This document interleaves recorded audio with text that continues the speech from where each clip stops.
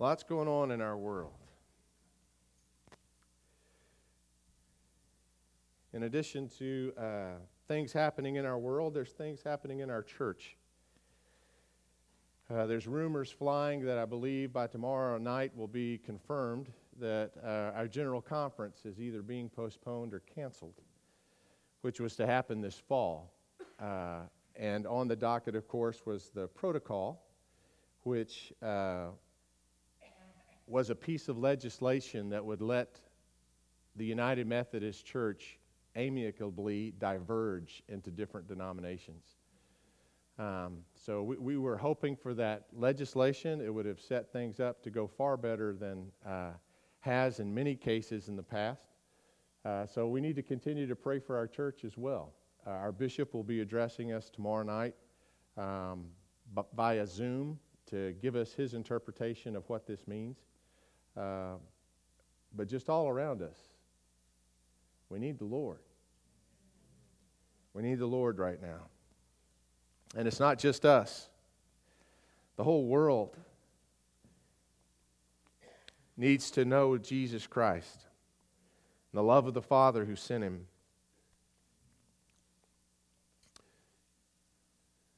But how will they hear? Unless we see someone and do something and risk getting closer to another life. That was the pattern of Jesus' life. See someone, do something, and then he moved closer to them. Even if they were lepers, he moved closer. Many times Jesus, though he loved the multitudes, he loves all people. Nevertheless, the impact of his life was often something that was applied one life at a time, one person at a time, life on life. And so if our pattern is to have that same kind of impact, then our eyes need to be opened by the Father to see someone, to do something, to get closer. If that was Jesus' pattern and it's our pattern, our prayer, we've said, is God, work in me. Give me your heart. Work in me so that my heart will burn with compassion like yours did. Work through me as I do something. Father, would you join me in that? So that the love that burns in my heart, that burns in your heart, will somehow be communicated through that which I do, even though I can only do what I can do. Father, that's not the end of it. I can do small things with great love, but even the small things I do, you can anoint. You can move in others' hearts. You can communicate. So God, work in me, work through me, work with me. Jesus, on the night that he was saying goodbye to his disciples and about to go to his cross and there to lay down his life, he says in John 13:34, "A new commandment I give you." A new commandment, that you love one another. Now, what's new about that? From Deuteronomy 6 on, we are called to love one another and our neighbor as ourselves. The 10 Commandments Jesus summed up as, first of all, loving God and then loving your neighbor as God would have us love our neighbor. All that's based on the very character of God. There's a reason why lying is wrong. And it's because it's inconsistent with the character of God, which is truth. In Him is light, and there is no darkness at all. So if we are to reflect Him in this world, lying's wrong. Do you get it? This is based on the very character of God trying through His people to change the cultures of this world. At the very core of that is loving God and loving one another. But what's new about it? If it's always been there in the Old Testament, what makes this a new commandment? It's the next phrase. Jesus said, "A new commandment I give you, that you love one another as I have loved you." As I have loved you. That's the pattern. And when Jesus gave that command, the disciples' feet were still wet from Him loving them one at a time by washing their feet. Jesus' compassion drove him towards us, not away from us. If Jesus' pattern and our pattern is to love one another from a distance, then Jesus would have never left heaven. He would have never come to earth. He would have certainly never gone to a cross. But he got close, and it got messy, and it was worth it. That's Jesus' pattern. Jesus calls us not only to love the crowds, but to join him in loving people one at a time. Jesus welcomed the crowds.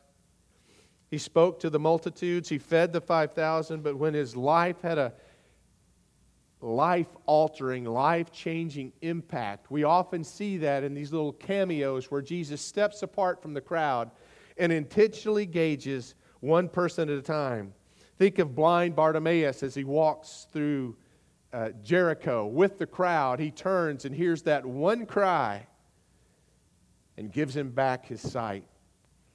He walks through the pools of Bethsaida, hundreds of people infirm, waiting for the waters to tremble in false hope that if they could just get wet because some angel was troubling the water, that they had a chance of being healed.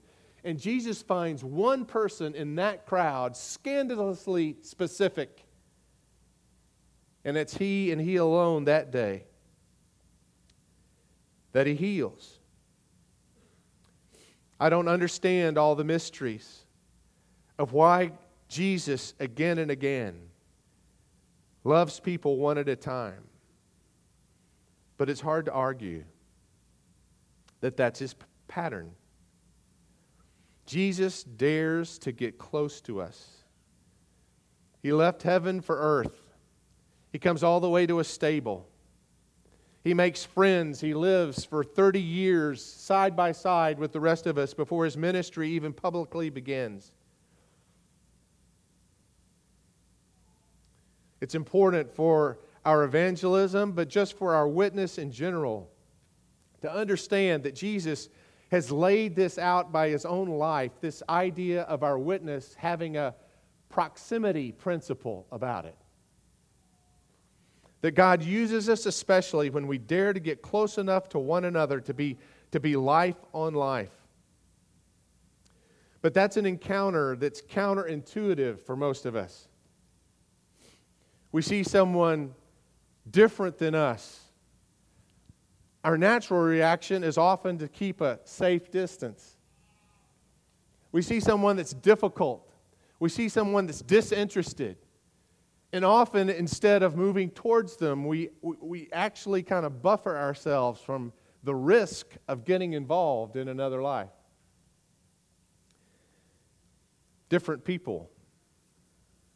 And yet those people, if we follow Jesus, they might be the one that he's showing us to get closer to.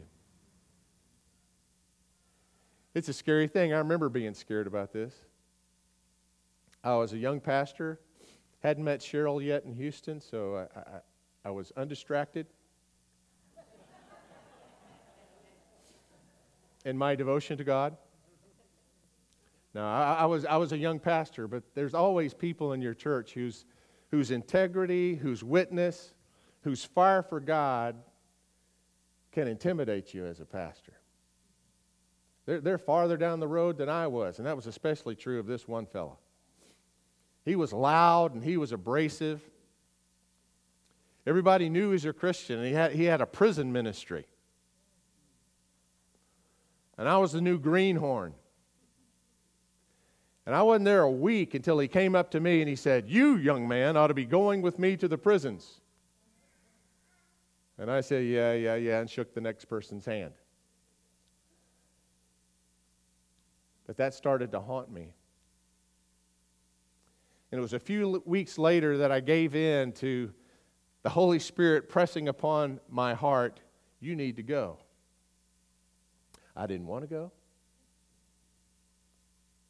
I had no idea what it looked like inside a prison.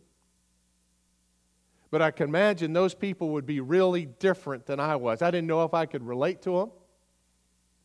To be honest, I wondered if I would come out unscathed, especially with this hothead that I was going in there with, you know. Maybe they knew to guard him, but who was I? You know, I didn't know how this was going to go. He didn't give me any forewarning. He just picked me up, and we went to the jail. But you know what I discovered? That those men that I saw that day were some of the most receptive, the most humble, the most authentically open to God, loving God people I have ever met. I thank God that so many of them had already discovered that they were God's child and had responded to it. Many of them, it was that case because they had finally come to God in the prison itself. Kyle Eidemann tells the story of going to a prison. He gave a devotion, and immediately after, a man came forward. He'd noticed him before. He had noticed him partially because he was hard not to notice. He was huge. He was ripped with muscles. And most of his body was tattooed to where the tattoos even crept up on both sides of his neck. But that's not why he noticed him. The reason he noticed him because of the unashamed way that he worshiped God as Kyle waited to preach in the prison. It was that very person that came up afterwards. He had a huge Bible under his arm. And without introducing himself, he opened up his Bible and he pulled out a photograph. It was an age photograph, one that showed him as a much younger man. And he said, Mr. Eidelman, I lived in this place for 7 years. Look at that picture and tell me if you notice anything. And Kyle looked at the picture. It was certainly him. Some of the tats were already there, but not all of them. Was that what he was pointing out? He had a wrench in his hand and looked like a Harley at the bottom of the picture. Maybe he was working on his bike. Was that what he wanted him to notice? And then he looked at it a little bit longer, and there in the background was a steeple and a cross. He said, "You lived here?" And he said, "Yeah, that was my front yard." "But do you notice what's across the street?" And he said, "Yeah, I noticed that. It's a church." And he said, "Yeah." And Kyle, sensing in the spirit what was coming, just said, "I'm sorry. I'm sorry." And that big burly man started to tear up, and he said, "You know, for 7 years I lived there. No one ever crossed the street to talk to me. The only time I ever heard from the church was when I got a letter that my grass was too high and I needed to mow the lawn. I would see them Sunday mornings with their Bibles under their arms. I know it's a Bible now. It's like this Bible I have now, finally. This Bible that changed my life. It could have changed my life way back then. And had I known Christ before that drunken night of rage that ended in murder, I don't think I'd be here now. Why? Why didn't anyone ever get close enough to tell me about Jesus? And Kyle didn't know that pastor, and he didn't know that church. But he knew the humanness of his own heart. And so he ventured an answer with his apology. He said, "They must have seen you as somebody that was very different than them, and they must have been scared."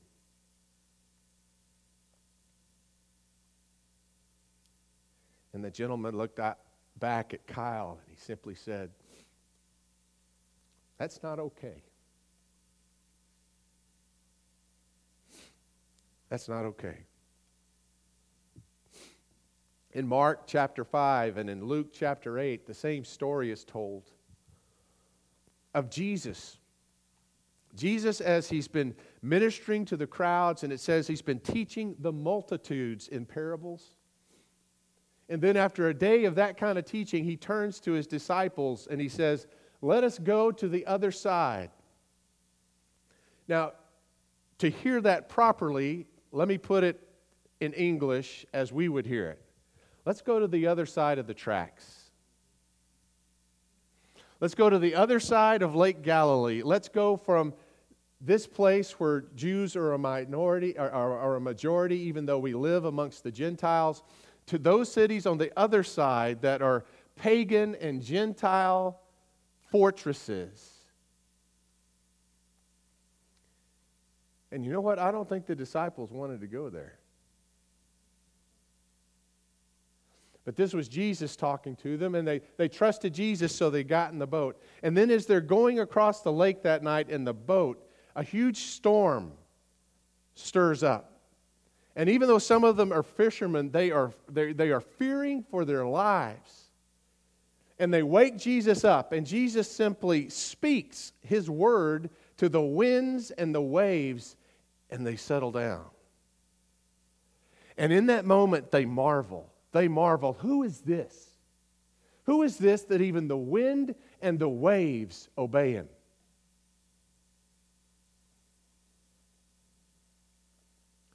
Now, I don't think that windstorm that blew up was a coincidence. I think God knew He needed to teach His disciples something before what they were going to face next. If Jesus' word can control the wind and the waves, if He can control those things that we can't control, the weather and a storm, if He can speak into all those kinds of circumstances and His will be obeyed, then maybe we can trust Him when we get to the other side of this lake and face something that no one is willing to face, and that's this demonized man, the Gadarene demoniac. Gadarene because that was the name of the region in which he lived. A demoniac because he was filled with demons. And they weren't friendly Jewish demons. He called himself Legion. A pagan man with pagan stuff stirring within him. And he was so strong and he was under the influence of these demons that he would actually break the chains that bound him. They had him shackled. They were so afraid of him. And Jesus and His disciples go to the other side of the lake, having come through a storm that night where Jesus has spoken to the wind and the waves. And the first thing they see is this wild man coming out of a cave. What do you have to do with us, Jesus? Us? It's one guy. But today, this is the one guy. This is that individual that Jesus would leave the crowds for in order to encounter. Now, looking at Him with human eyes, all of us would have recognized a madman. Most of us would have considered Him a monster. There's no telling what He had done under the influence of those demons, so that a whole pagan town had decided that He either had to be shackled or banished to the tombs. But Jesus didn't see a monster. He saw a man in misery. His eyes of compassion, we don't have the ability to see across the lake, but somehow Jesus knew that He was there. The Holy Spirit moved Jesus to go across the lake to get closer to this dangerous dude. I kind of wonder if the disciples stayed in the boat. I think I would have. I might have moved to the back and make sure Peter was in front of me. He was supposed to be a big guy. He was the fighter and the scrapper, according to reputation.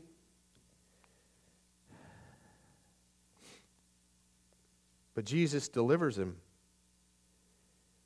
He had power to do such things. And then when the man was sitting beside him in his right mind, the town comes out because there were shepherds in the region, and the demonized man had spoken the words of the demon saying, don't kill us, don't destroy us, but send us into the swine. And these pagans, only pagans would have had a bunch of pigs, not the Jews. They saw what Jesus did, and those spirits entered their pigs, and though they were pleading with Jesus, don't send us into the abyss, send us into those pigs. Nevertheless, that's exactly what happened. They ran off the cliff and into the water, and the pig farm perished that day. Well, they go back into town, probably to tell their handlers and to explain why they went out with all those pigs, but they're not coming back. And the whole town comes out. And guess what? They are scared of Jesus. Why? Why are they scared of Jesus? Because he's more powerful than that dude they couldn't control. They don't understand who he is or why he's there. But from what they can see, he must be a dangerous dude. Please, no more of this. If you could do that to him, and we don't follow your God, please, could you go back to the other side? And Jesus leaves, having saved that one life.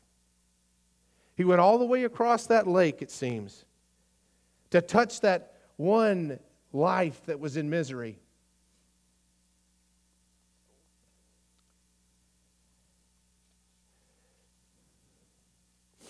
How about us when we see someone different than us, or difficult for us, or disinterested? Distance is usually a much more comfortable option. I've got to admit that myself. But if I'm going to follow Jesus to the one, sometimes I'll have to leave my comfort behind. If I'm going to join him and be his vessel to help communicate the love of God to someone who's yet to hear it, yet to respond to it, then this is going to take some courage.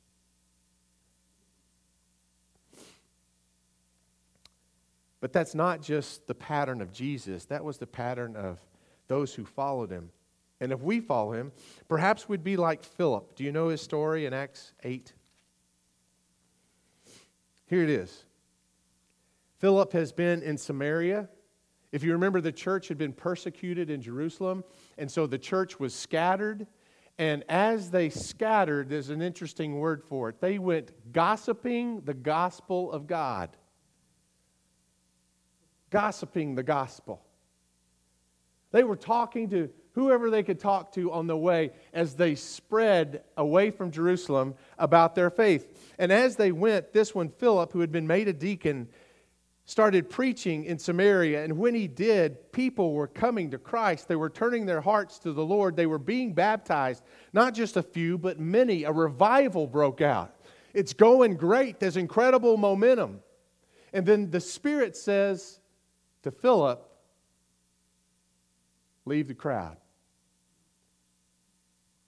Leave the crowd. Go down to this road, which goes out to the desert. Take that road that goes nowhere. And he went. And he went. That's amazing to me.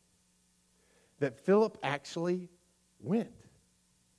Wouldn't it have made sense to stay there with the crowd? Yes, but sometimes God calls us even to an individual in the crowd maybe, or apart from the crowd. But there's power if we submit to what Jesus is doing in that moment in a person's life. If we, like Jesus, can get a hunch that God's already at work in someone's life and join God in that, how much more momentum is there in that situation for what God wants to happen?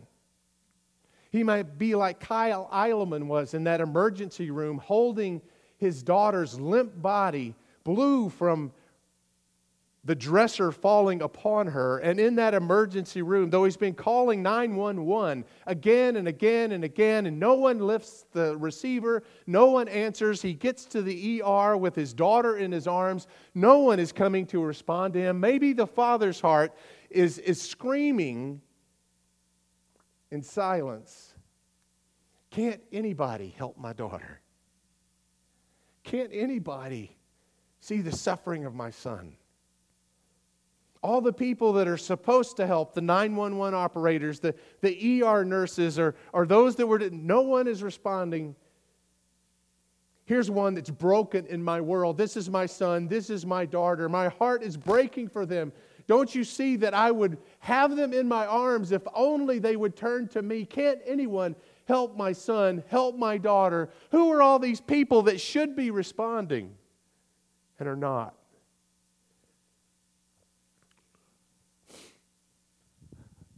He goes. I don't think I would have done that, to be just honest with you. I think I would have been too in my brain, and that would have been too illogical. I'm trying to learn to follow the Spirit even when it doesn't make sense. I want to be this kind of responsive person, but I don't even like GPS. You know what I'm talking about? You know that little button on your Google Maps that when you touch that little green button, the whole screen changes. You used to be able to see your route from point A to point B. You could see all the turns along the way. You could decide if that was even the fastest route or the less faster route. You could know if there were tolls involved, or you could know what to expect along the way. From the beginning to the end, it's all mapped up. That's how I want to travel. But I touch that little green button, and my map goes away. I can only see 300 yards in front of me on whatever highway or back road I'm on. And there's that irritating little voice that never tells me quite soon enough, take a right turn. Take a right turn. And I've learned that if I look down and actually look at the screen, in so many miles there is a little indication you're going to have to go that way, or you're going to have to go that way. And that is the only way I can even stand it. You understand? I am not good at turn-by-turn directions. But when God gets in the car with you, and when He becomes a part of your life, He doesn't always give you a full map from where you are to the destination. It may be uncomfortable for us to get used to His turn-by-turn cues. But here's the question. If He calls us to a journey, if He calls us to get closer, will we start? Will we move towards them? All that Philip knew is what road to take, and he took it. He didn't have a GPS. He didn't know where he was going. He didn't know if he ought to turn off now or not. He just went out with his heart full of God and his eyes wide open. What a great way to walk through life. With his heart full of God and his eyes wide open. And then the next verse says, and behold, there was a man who was a eunuch and the servant of Candace, the princess of Ethiopia, and he was returning from Jerusalem. And he was riding in a chariot. Behold. I don't even know why that word's even there. Why doesn't it just say, and he went down the road, and then there was this guy? That's so Bible-y. Behold, what's that saying? It's saying he saw someone. Not just that he saw someone, that he saw someone. With the eyes of God, with the love of God in his heart. Maybe there were others on that road that day, but behold, he saw this entourage. And this Ethiopian eunuch was being carried back from Jerusalem. He'd come to Jerusalem, obviously, to worship. But you know, in Jerusalem, he was different. He was so different that he wouldn't even been allowed in the place of worship. He would have been turned away as a pagan on the outside. Turned away because he was himself deformed or defaced as a eunuch. Now, we know what a eunuch is. That's a guy who's had his private parts removed. But it was a requirement of the job. He served the queen. And the men who served the queen had to be safe for the queen. And so this was a job requirement. I used to get upset when I had to wear a tie.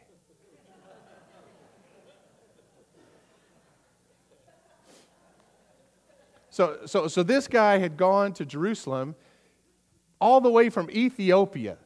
Now, Ethiopia in that day was a term that was used in slang, like Timbuktu. Anybody know where Timbuktu is? It's actually in Nepal. Timbuktu, I think it's in Nepal. It's in Africa? See, I don't even know where it is. Timbuktu, it's Kathmandu that's in Nepal. Timbuktu, have you ever heard that before? I don't care if I have to go from here to Timbuktu. Well, they would say the same thing about Ethiopia. You couldn't get any farther away in their understanding than from and he had made that journey all the way to Jerusalem. And you know why he was going there? Because he left as a rich man, and only a rich man could afford one of these. He had bought a scroll of Isaiah. And so what he couldn't hear for himself, because he was rich, he bought a scroll. Only the priests and the most important scribes would have had a scroll like this. It was incredibly expensive. The average run-of-the-day people didn't even have access to it, but he had a scroll, and he was reading the scroll as he went. So what does Philip do? The Spirit says to him, go up alongside the chariot. Go up alongside this. And he did. He did. I wonder why he did.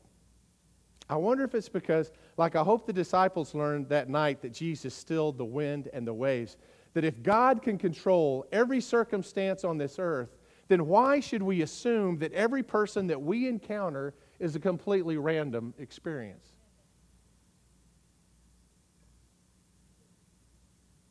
You know, sometimes we have to choose to get close to people. Sometimes God just brings them to us. Have you ever just walked through life curious about what this person being close to you is about? That person that sits next to you on the plane. That person that sits down next to you on the soccer field.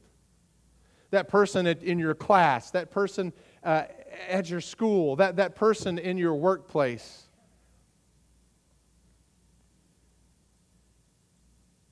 Can't anyone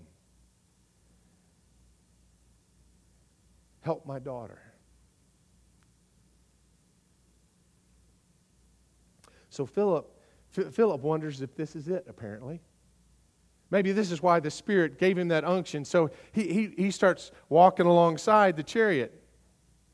Notice he doesn't barge in.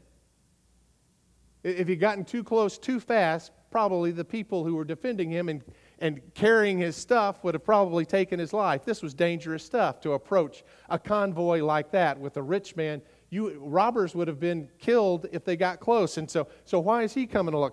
He has to do it pretty inconspicuously, I think. He comes alongside the chariot. Has God told you to chase a chariot?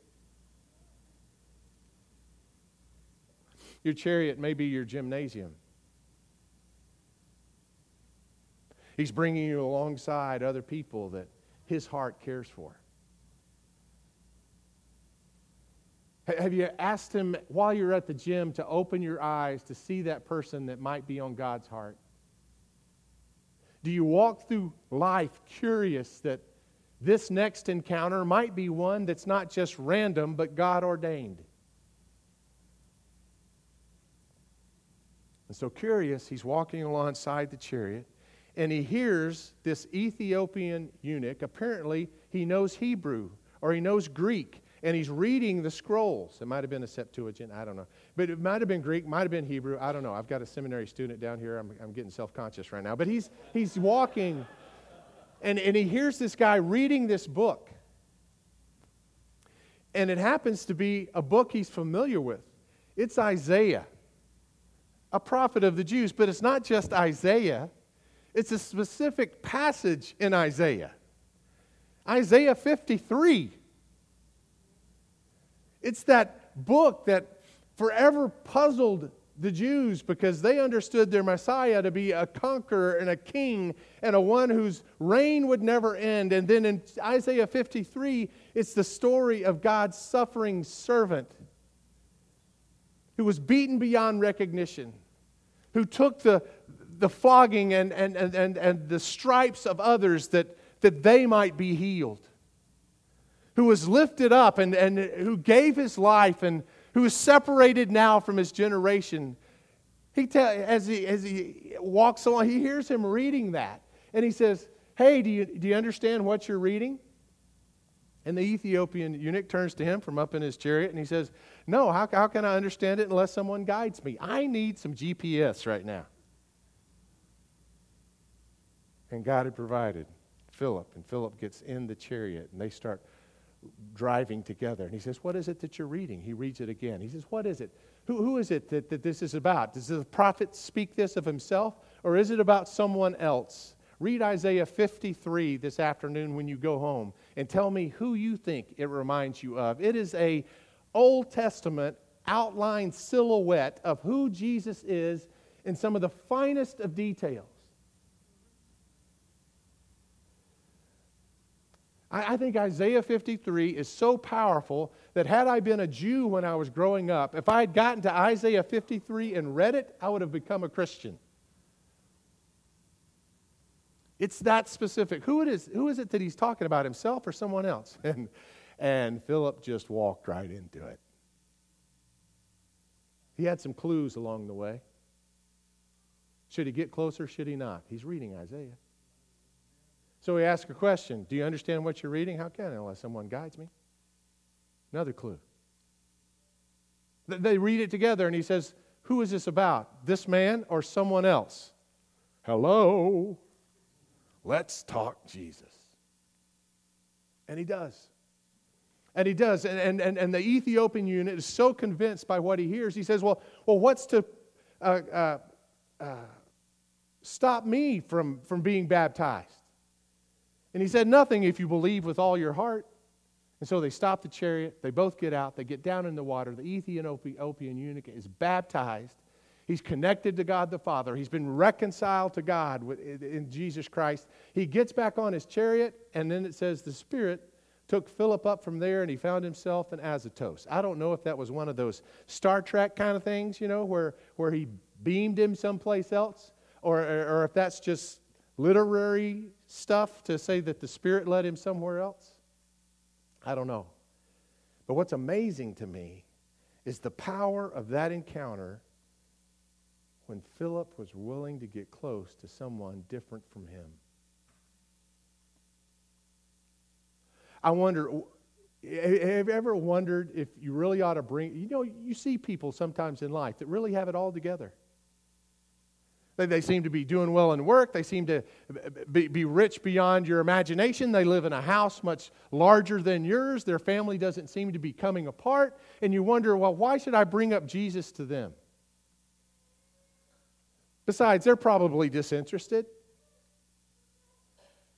They're so different from me that maybe they don't feel a dependency for God like I do.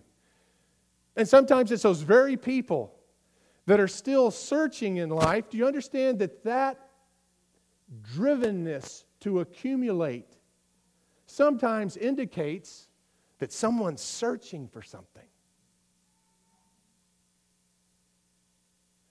And if they haven't found the bread of life, that which Jesus says, I only truly satisfy.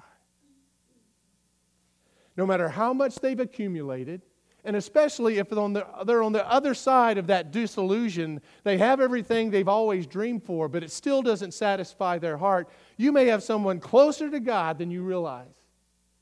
Someone that's waiting for someone to guide them. Could this possibly apply to me? This last week I was reading a blog. I really try not to do too much of that. That stuff that just comes up on your phone and you can waste a few minutes by reading something. And I started reading it though, and I just put it off later. I thought, that's interesting. But God brought it back to me. I don't know who it was. I couldn't find it. Isn't that a pain when when you can't find what you read. I couldn't find it on my phone, but it was an article of a guy who said that he was driving into a small Midwestern town. And he drove into town. He noticed 2 billboards. Now, one of the billboards said this. It was the one that you would get to first on the road, which made him suspicious that the second one he saw was actually the first one that was erected. And then this one came along in order for people to read it first. And it said this, real followers of Jesus obey His teachings. Amen. True or false? True. Absolutely true. Go to the bank with that. Absolutely true. This church was proclaiming the truth. And then he comes to a second one, and it says that. Jesus has hope for you. True or false? True. True. Absolutely true. Right?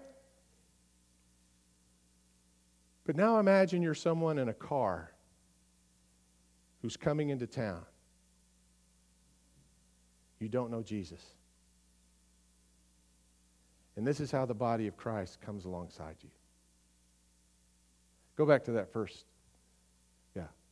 Real followers of Jesus obey His teachings. Well, I'm not a follower of Jesus. And I don't obey His teachings. Conclusion? Jesus ain't for me.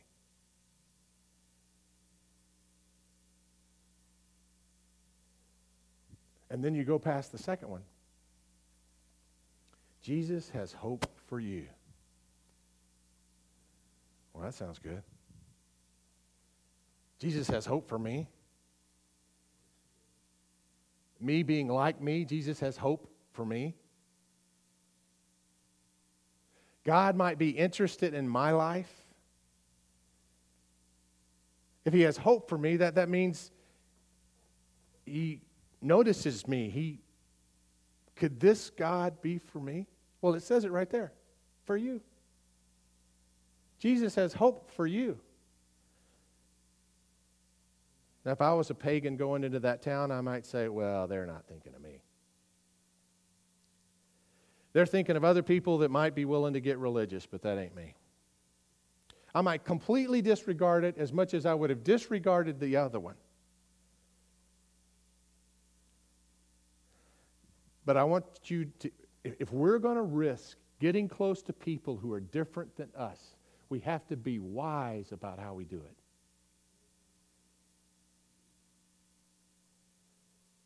Now, I pray that you'll think about this because it's going to hit you hard. It's not enough to speak the truth in love. But the Scriptures say that.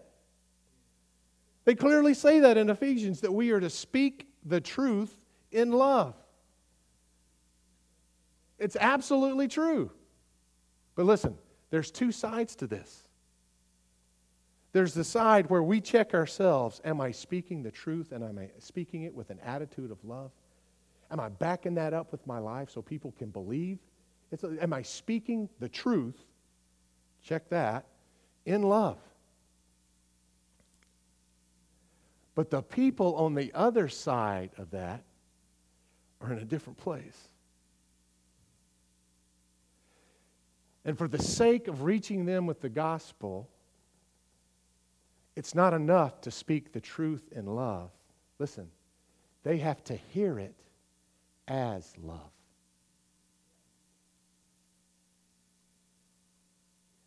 They have to hear it as love.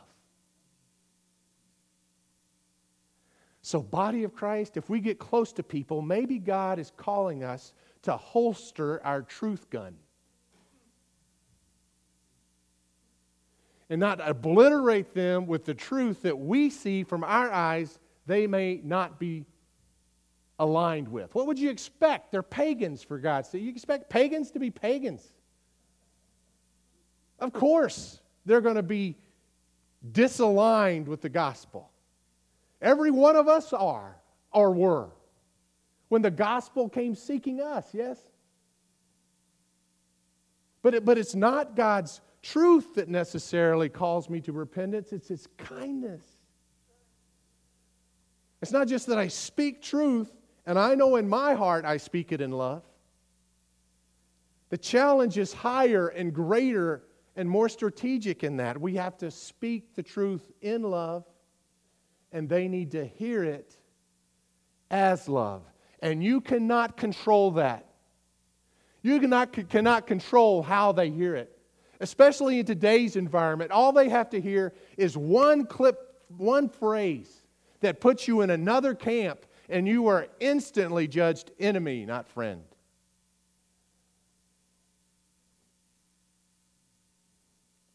So the stakes are even higher.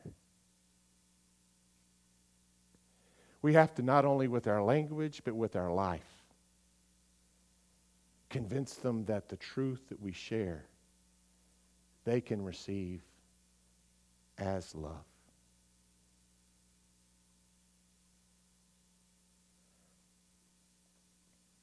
This is a high calling. We can't do it apart from God. We'll mess up. I've messed up. I mess up still. But love covers a multitude of missed marks. Love covers a multitude of amartia, of sin. That's what it's talking about. You don't have to always hit the bullseye to be faithful.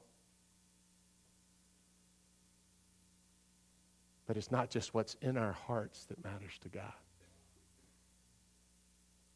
It's what they're experiencing in theirs.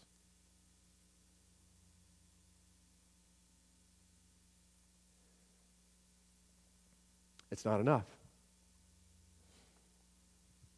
It's not enough as our church diverges for the traditionalists just to think that we have the right doctrine. We're speaking the truth in love. The Bible, as we read it, is pretty clear about whether or not it affirms homosexual lifestyles or if it calls us out of that. If it affirms sexual that word. I'm still back on eunuch. Sorry. It's not enough. It's not enough just to speak the truth. We've got to dare to get close enough that those that suspect that God, our God, does not love them, sees in us argument to the contrary. Do we abandon the truth? Never. We are to be sanctified in the truth, baptized in the truth, clarified by the truth, defined by the truth, always. But the truth is that our God loves every single person we will ever lock eyes with. The difficult people, the different people, the people that we don't understand, the people who give us the creeps.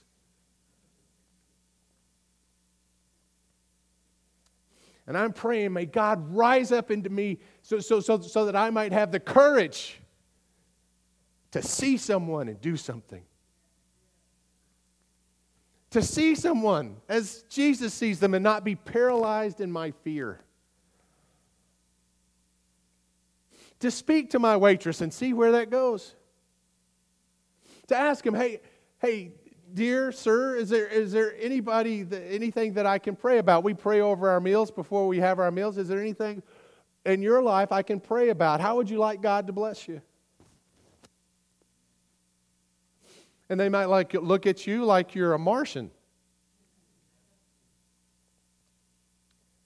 But when I've done that 8 out of 10 times, it becomes an encounter.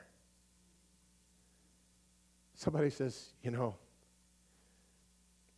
I'm a single mom and I'm trying to make ends meet and I just don't see how it can happen. I'm tired and I love my kids, but this life is killing me. I need a breakthrough. I need some strength. I need some help.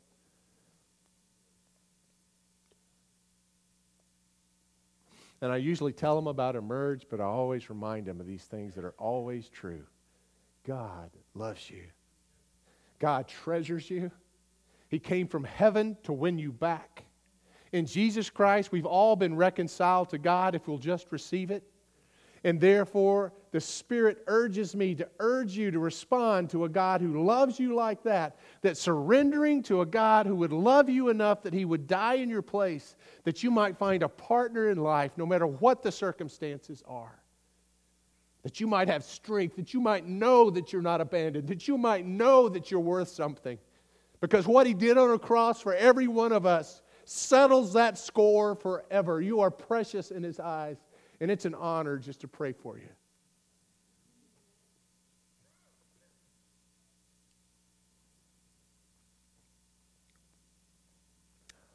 God help us. Would you pray with me? Lord Jesus, I've gone too long maybe. But this isn't an ordinary Sunday. We've watched you pour out your grace upon little lives. We pray that continues for our kids. Father, we'll go back to watch more news clips this afternoon.